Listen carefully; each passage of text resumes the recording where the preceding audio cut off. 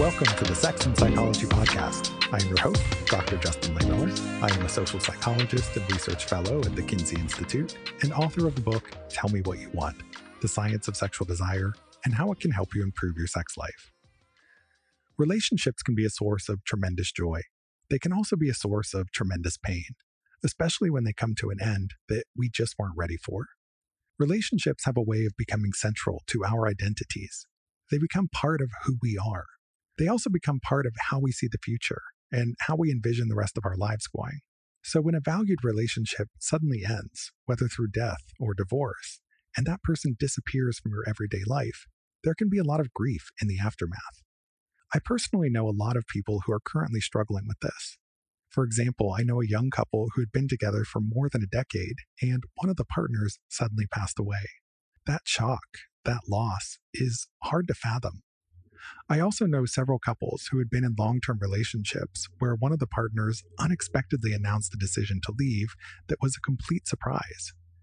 Everything seemed normal, but one partner had secretly checked out of the relationship. These folks are all going through a lot and trying to figure out how to put the pieces back together and move on. In situations like this, it's common to grapple with questions such as, when is the right time to start dating or having sex again? Or what if you haven't been on the dating scene in years and it has fundamentally changed? Also, what about the flip side of all of this? Let's say you're interested in someone who happens to be going through some kind of relationship loss. How can you best be a supportive partner to them?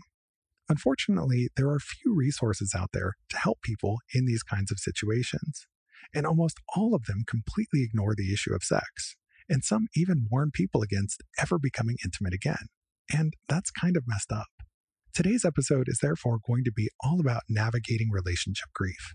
Whether you're single or partnered, grieving or not, there's a lot to learn here, because the unfortunate reality is that most of us are probably going to grieve the loss of a partner or relationship at some point, and pretty much all of us will know someone who goes through this.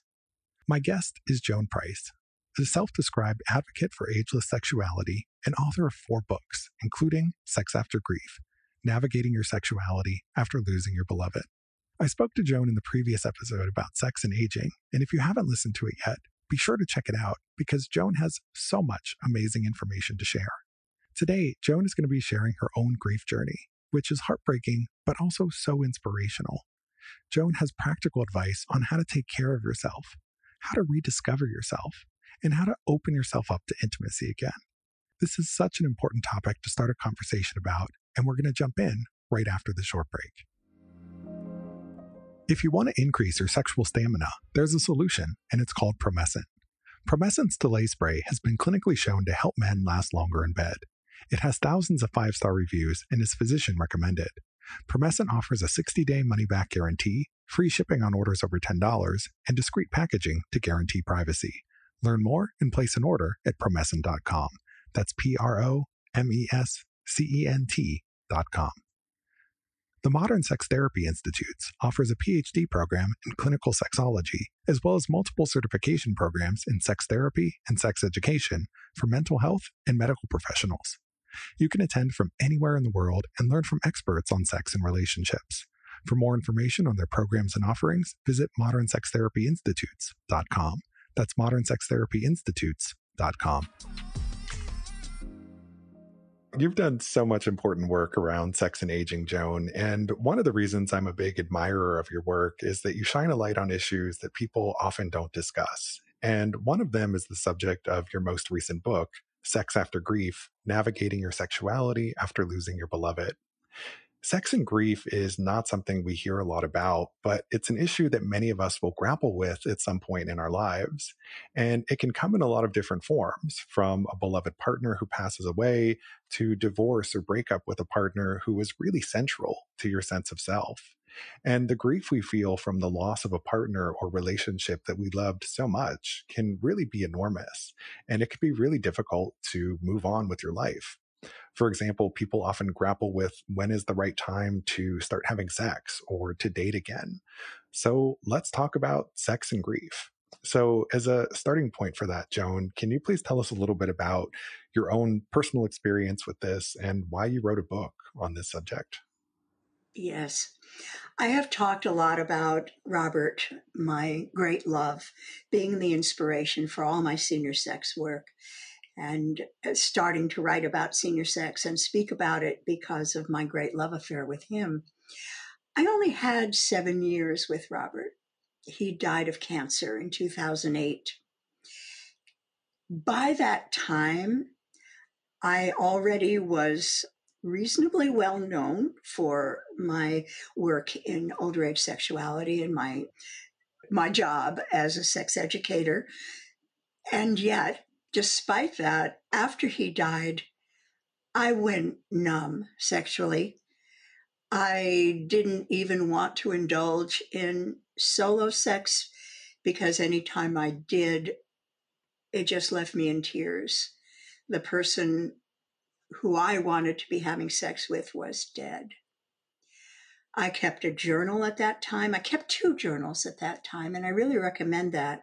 One journal about my grief journey, where I could talk about all the horrible parts of that and the times when I taught my line dance class, because I met him line dancing. He walked into my line dance class.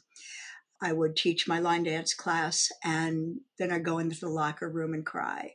And then I'd get in the car and I would wail all the way home. And so that kind of thing would go into the grief journal. I kept a separate journal that was wonderful memories of Robert, the memory journal. And here's when I'm so happy I have that journal. Here's where I would write about I would capture the moments, capture wonderful moments, memories, little ones, big ones, a lot about sex, a lot about what it was like to have sex with him, a lot about the kinds of joking and playfulness that we shared. And as I kept those 2 journals over the years, I was trying to make my way into a life where Robert was only a memory. This was super hard. I was despondent for a very long time. And I never felt ready for years. I didn't feel ready to have a relationship, a capital R relationship with anyone. And yet, gradually, my body started coming back to life and wanting touch. And it wasn't so much that I wanted full on everything you can do sex, but I wanted to be touched sensually. I wanted to be touched sexually. I wanted orgasms that were given by other than my own fingers and vibrators. And yet I was lost. Here, I, the professional sex educator and writer about older age sexuality, was going through something that I didn't understand. I had wonderful grief counselors. As I went through my journey, I tried lots of different things. I tried sex with an old friend. I tried sex with a casual friend. I tried sex with a new date. Everything sent me running under the covers. Well, I don't guess you can't run in bed, but running to the bed and then getting under the covers and crying. I tried an erotic massage. That was really nice. All these things I tried, I put in the grief journal, what I did, how I felt about it. And each time it got a little bit easier. And online dating.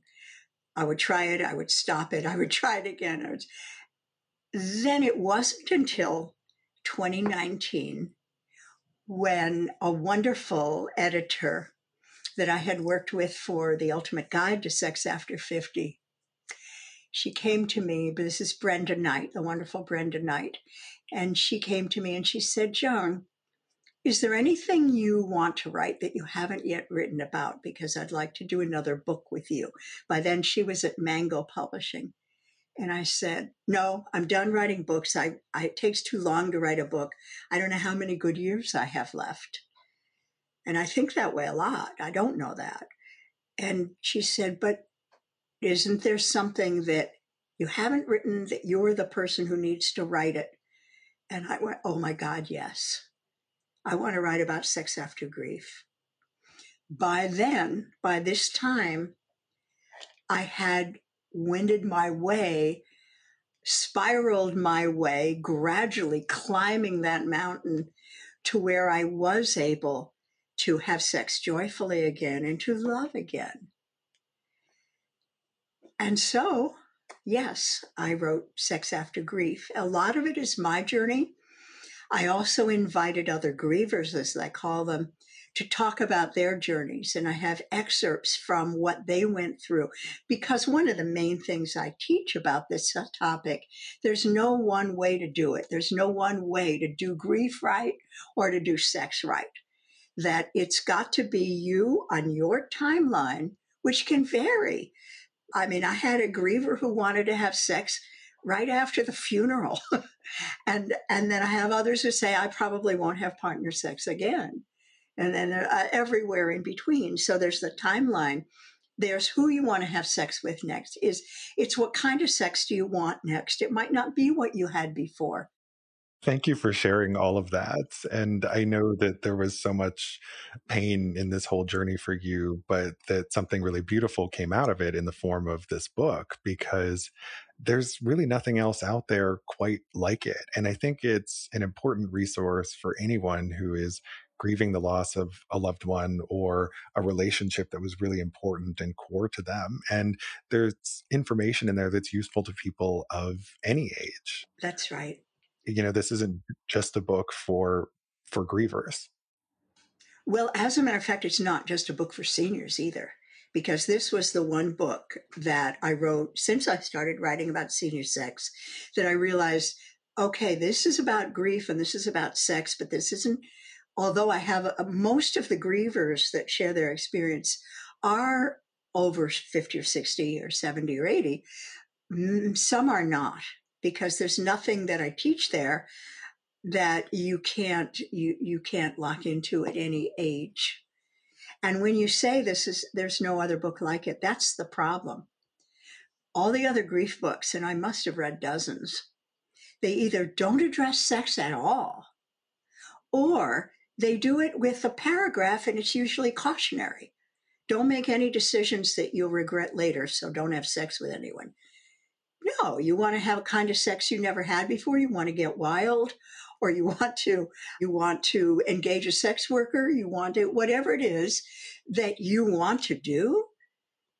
Only your own belief system should be the arbiter of whether you do this thing or not. Not what anyone else thinks you should do, and not what you did in the past, even. Yeah. Because you've changed. Grief has changed everything. It is absurd, this idea that you're just basically going to give abstinence education to grievers and say, Yes. sex is over. It's no longer part of your life. And what a terrible message to give people who are in this enormous pain, because sex can be this really wonderful intimacy, can be this really wonderful, important source of meaning in life and connection with others. And so to lose out on that it just doesn't make sense. And they don't even address it enough to say what you just said. Generally, what they'll say is that you may be tempted, but you'll regret it later. So just wait. Well, wait for what? Wait for till you're over grief? You don't get over it. You get through it. You don't get over it. Yeah. And wait till you're ready for another committed relationship? Who knows when that will happen? That's not the way to make a decision about whether you want to be sexually engaged with someone else. It can be comforting. It can be a great relief. It doesn't have to be another committed relationship that you wait for. I mean, I wrote a whole book about it. It's a short book. It's a little book. It's an easy book, but it has points I certainly never read in any grief book. I appreciate you saying that everybody's grief journey is different. And there are a lot of people who judge themselves or second guess themselves as they're going through the grieving process. So, for example, some people, when they are depressed and grieving, might become more sexual. That's right. And some people become less sexual, right? So this is something that ties in with the broader literature on depression and sex. There isn't just one effect of depression on sex. For some people, it can stimulate more sexual desire and more sexual activity. And for others, it stimulates far less. So your grief response is normal no matter what it is. And I think that's important for people to understand, to not blame and shame and judge themselves for how they're responding to it. And if they want to get back out there sooner versus later, there's not one right way to do this. So there's no one size fits all answer.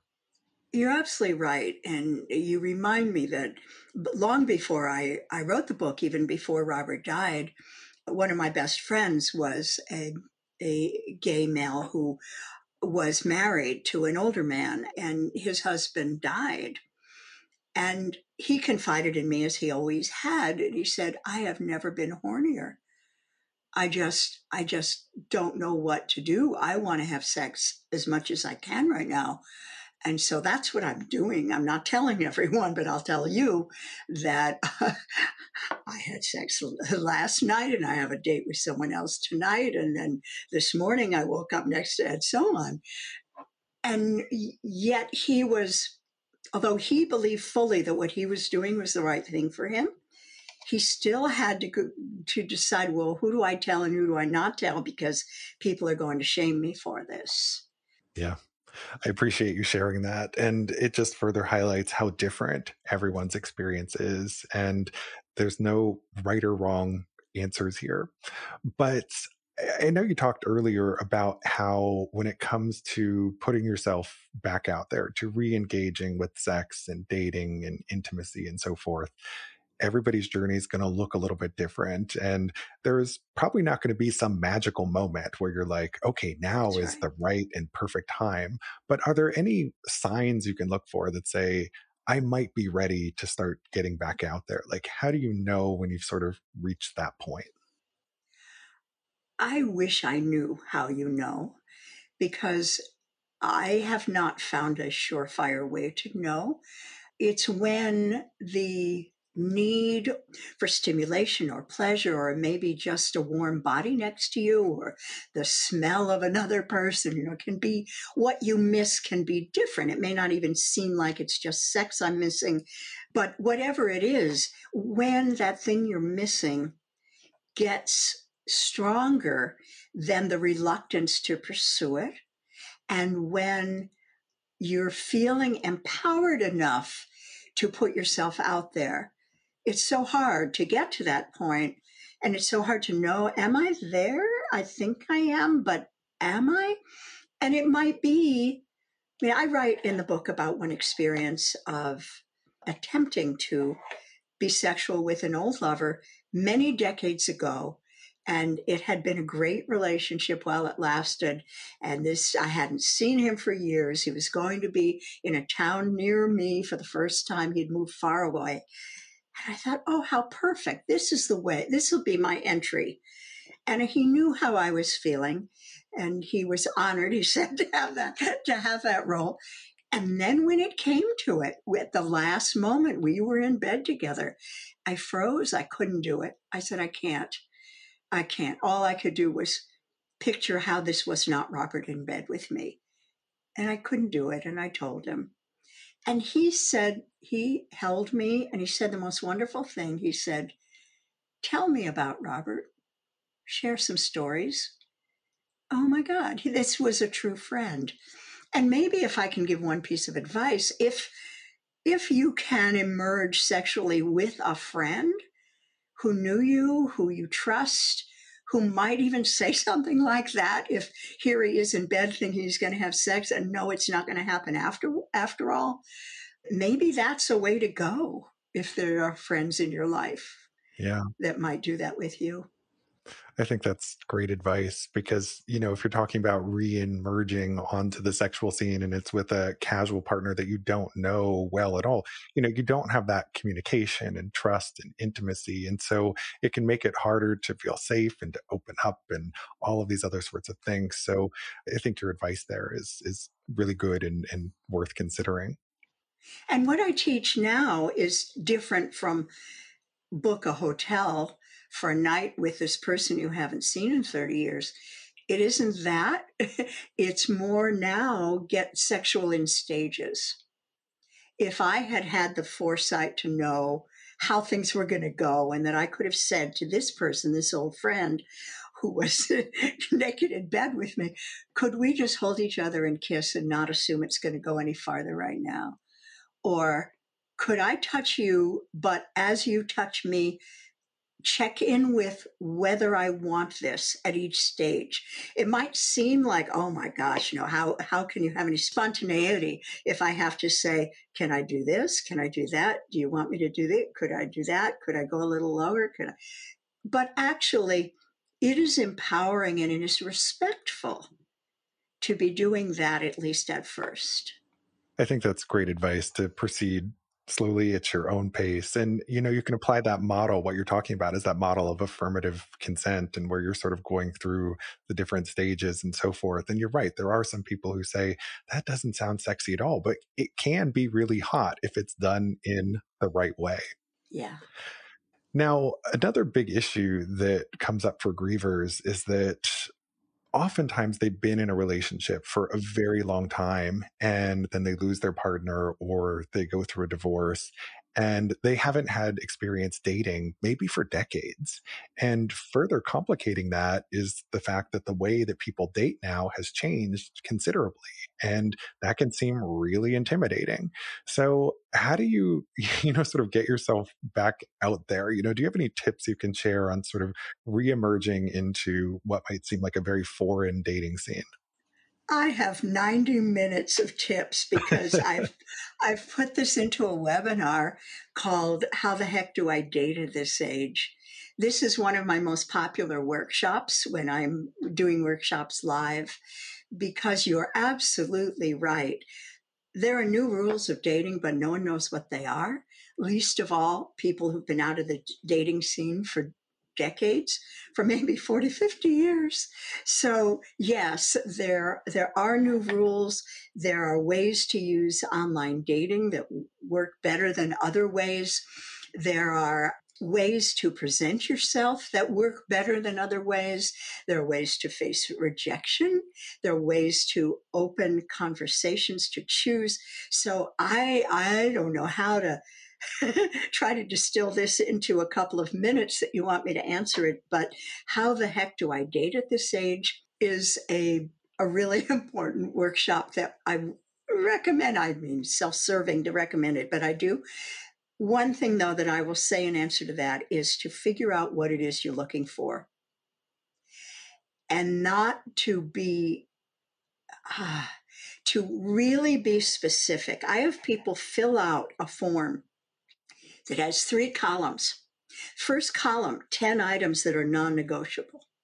The second is, would also be nice if, and these are qualities or attributes that would also be great. They're not non-negotiable, but if we have those 2 columns, we're really going well. And then the third column is, as long as I'm asking, and these are bonus points that you get for something that might seem frivolous. For example, does the driving or likes to cook or enjoys dancing. Some of those that would have been really important to me, I didn't dare put in one of the first 2 columns, because this is something I really did, because I thought, oh, that's just going to narrow it down too much.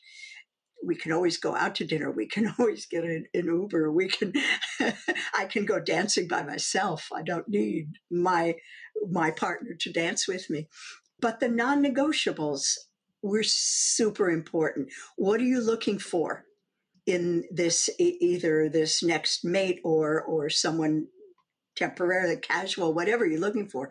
What is it you're looking for? What are the qualities, and what do you absolutely not accept?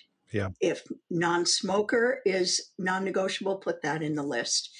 And then I suggest people use the dating sites, not the swipe left, swipe right ones, but the actual sites where you construct a profile and you can have several pictures and so on. And then in the profile, you need to imagine that the person who has the qualities in your first column and maybe your second column is scrolling through profiles looking for you. How are you going to let this person know that they found you?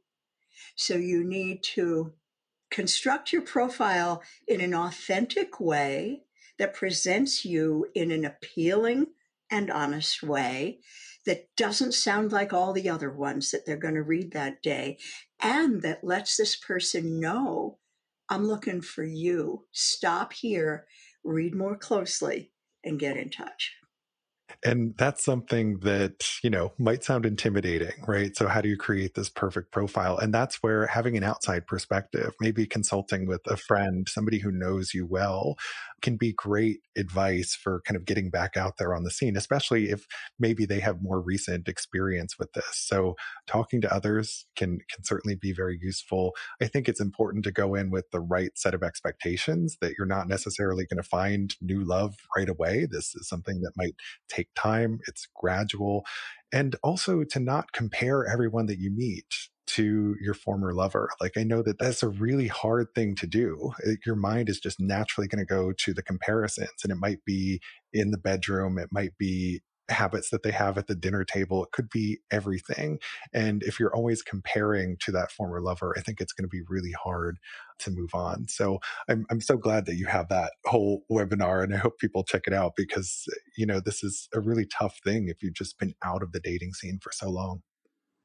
When we were doing workshops in person, which I have not gotten back to but hope to soon, I had a 2-hour version of that workshop, and I also had a 4-hour version of it. In the 4-hour version, we would take a break in the middle while people wrote their profiles or rewrote their profiles. They were asked to bring in what they had online right now, if indeed they did, and that if they didn't, they would write up ahead of time. Their pre-homework was to write up what they would have in the profile. And then we would hear them and go over them. And even though we'd only known each other a couple of hours, often someone would say, or I would say, you don't mention this, but what I really like about you already is this thing about you, and it's not in your profile. By getting that feedback from other people, even those who just met you, are looking at you and have heard how you communicate and what you want, we can help you then rewrite that and have some success. I love that. And again, it just speaks to the importance of getting an outside perspective and not being afraid Yeah. to ask for some help. You don't have to go through this all alone. Now, there's something else that you talk a bit about in your book. So much of it is about navigating your own grief in the process of re engaging with sex and intimacy. But there's also the flip side of this, where someone who is not grieving might want to be intimate with you. So, what do you want people to know when it comes to dating someone who has lost a partner? Are there any things that you should or shouldn't do? Yes, I have, in fact, a whole chapter in the book directly for people who are dating a griever or want to. And one of the things is expectations. Do not expect that there will be no memories of that person in the home. I had someone in my workshop say, I dated someone who had lost her husband, and her bedroom was a shrine to him, and I just got out of there as fast as I could.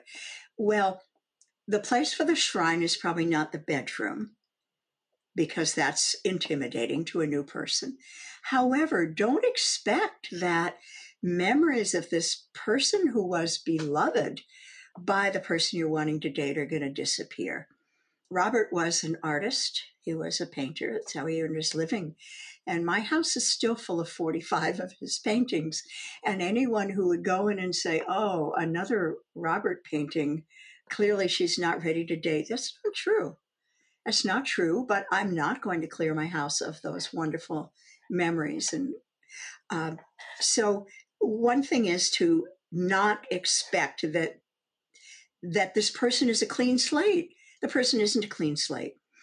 Another is, rather than trying to compete with the memory of the loved one, to realize that what your new date brings to the relationship is having loved fully. And that is a good thing, because that means that this person has more love to give, knows how to love, has done love right.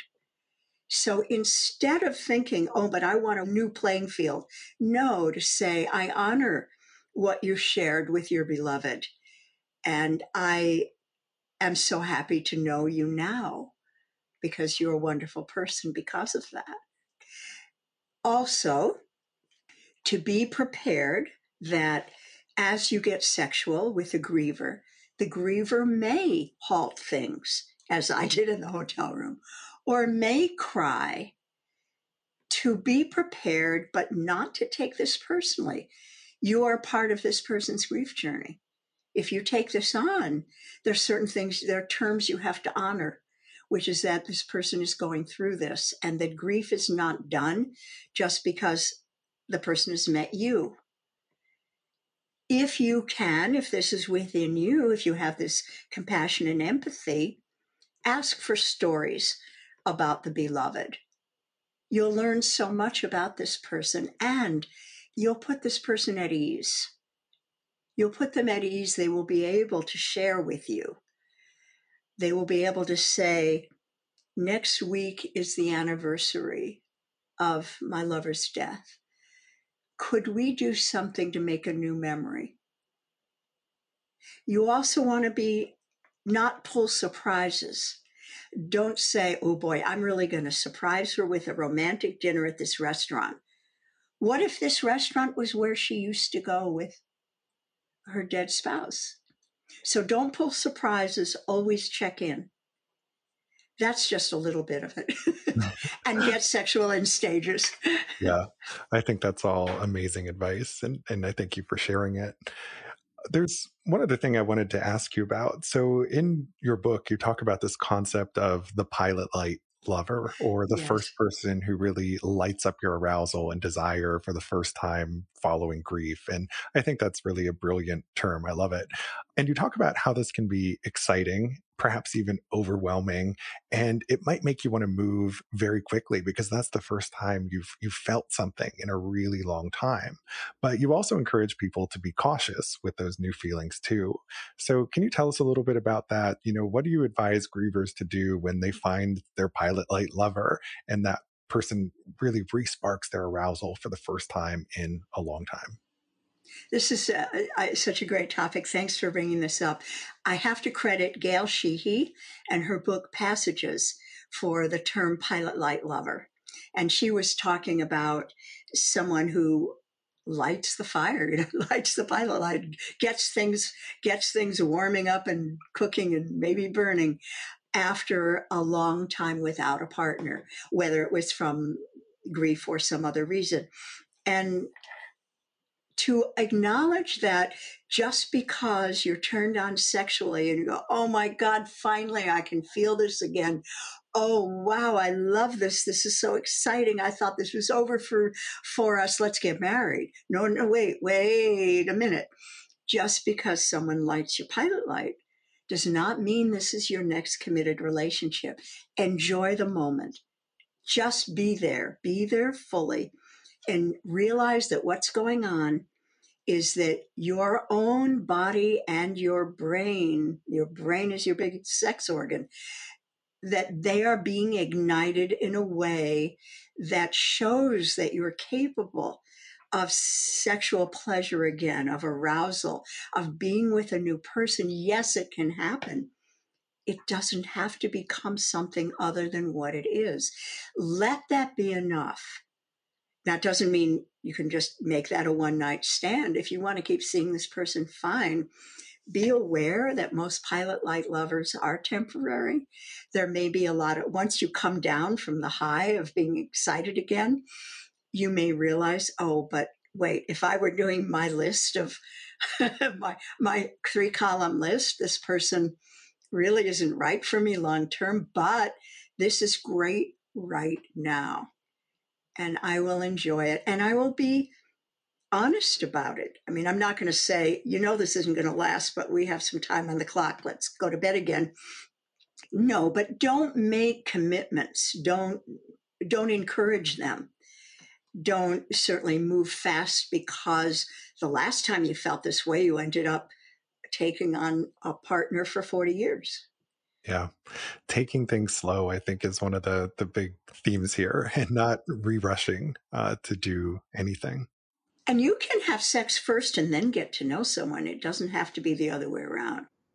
Yep. And again, everybody's grief process, sexual relationship process, it's all different. And there are no right or wrong answers. And I think it's really important for us to not blame and shame and judge people who might go on a different journey than we do.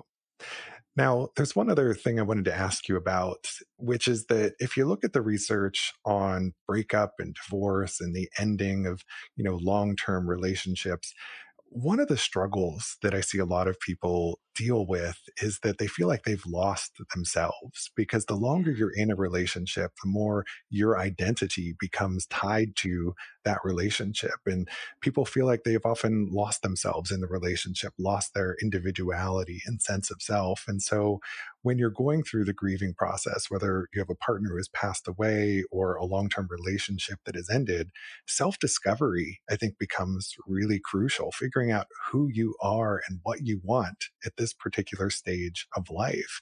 And what we see in the research is that people who do this, who engage in self discovery and go out and explore and interact with the world, reconnect with old hobbies they had that they gave up because of their relationship, they actually move on faster through that grieving process. So, can you tell us a little bit about whether you have any personal experience with this, and how self discovery is important for really navigating that grief process? That's so smart, Justin. Everything you said is just so smart. I could listen to you for hours. In fact, I do. Yes, the self discovery partner is so important before trying to move on to another relationship. You can certainly be open to another relationship at any stage of the grief journey that is right for you.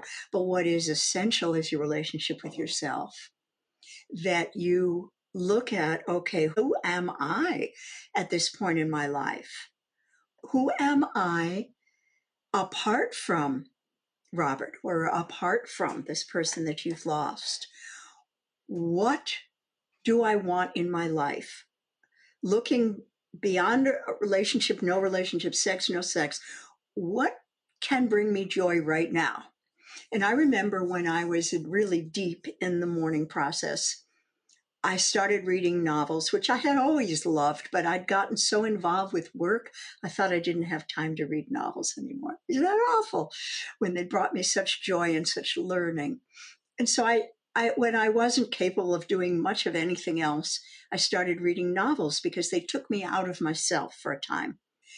And I realized, wow, I love this. I love reading good novels. I wish I had someone to talk to about them. If I weren't so miserable, I'd be really enjoying this. I said that to myself. If I weren't so miserable, I'd be really enjoying myself. So I thought, wait a minute now. I can engage with books right now. I can find a book club. I didn't find the one I wanted. I'll start a book club. I started one on Meetup. It's still going strong all these years later. It's been online, in fact, during the pandemic, going even stronger than it was when we were meeting in person, because we need this from each other. So this was just one thing. I was still teaching my line dance class, so I pushed myself into that. All right, I am happy when I'm dancing. I'm going to keep dancing. In fact, I'm going to start a new dance class in another venue. And sometimes, if you give yourself a goal to do something new, using your talents, using the things you love, this will help you go through the grief journey, because you'll be now relying on yourself moving forward. One thing I learned to do, and this I learned from a grief counselor, when the special dates come up, birthdays, anniversaries, the day you met, the first kiss, all of these, the first sex, all of these important dates as they come up, and you feel your body heave from them, because your body even, there's a gut reaction to these dates. Even if you, why am I suddenly feeling so awful? Oh, that date is coming up. The grief counselor taught me, if on those dates you do one thing to honor your beloved and you do a separate thing to make a new memory, Make a new memory. Who would have thought of that? Call a friend that you haven't seen for a while, you used to be close to. Say, hey, you want to make a new memory with me? I have the special day coming up and I want to get out and I want to take a hike in a new place. Where can we go? So that then a year later, when you're still looking back at this date coming up, you go, oh, but that was also that hike I took with Dan. That was really wonderful. Yeah. I love that advice about making new memories. And it's something that on some level, it seems so obvious, right? To make these new memories, but it's maybe not something that we would necessarily think of. And so that's where I think speaking with grief counselors and others who have all of this experience can also be super valuable for giving you these other tools and strategies for coping with the process. And so again, I think it's important to recognize that you don't have to go through this alone, and there are support networks and structures out there that can really help you. That's so important. And in fact, one of my grief counselors, and I went through several, I had different needs at different times and different people were available to me. The first grief counselor was through hospice. And this was someone who had, as he put it, white knuckled his own grief journey for 2 decades without getting help because he thought, I don't need help. I can do this. And then he was now in a position of a hospice grief counselor because he had finally gotten help and realized and had learned so much that he then wanted to help others. And one of his main messages is you don't have to do it alone. It just takes longer if you do it alone. The same things you have to go through, you're going to have to go through. You're just putting off going through it. And another grief counselor likened this process to getting on a train. You get on a train, you can either stay there to your destination, which is working your way through it. You can get off the train at any time, but you're not going to be any closer to your destination. You're going to have to get back on. Yeah, I think that's a great way to think of it, that you can go through it alone, but you don't have to. And if you decide to go it alone, it's probably going to take quite a bit longer. So thank you so much for this amazing conversation, Joan. It was really a pleasure to have you here and to learn from you. And you're just a fountain of knowledge. And I appreciate your so many important contributions to the field. So can you please tell my listeners where they can go to learn more about you and your work and get copies of all of your amazing books? Everything is at joanprice.com, www.joanprice.com. My books, my blog, webinars, tips, senior sex tips, the film, which we haven't talked about, lots of just about everything I do is accessible there. And the social media is accessible through my main website too. So just go there, you'll find it all. And I love talking to you, Justin. You're so smart and savvy and open. I love how you're open to learning more. I certainly don't know it all. And so that's why I invite folks like you to come on and to help me expand my knowledge at the same time as we're helping my listeners to expand their knowledge as well. So thank you again so much for your time. And thank you for listening. To keep up with new episodes of this podcast, visit my website, Sex and Psychology, at sexandpsychology.com, or subscribe on your favorite platform, where I hope you'll take a moment to rate and review the show. You can also follow me on social media for daily sex research updates. I'm on Twitter at Justin Lehmiller and Instagram at Justin J. Lehmiller. Also, be sure to check out my book, Tell Me What You Want, and check out all of Joan's amazing books and follow her on social media as well. Thanks again for listening. Until next time.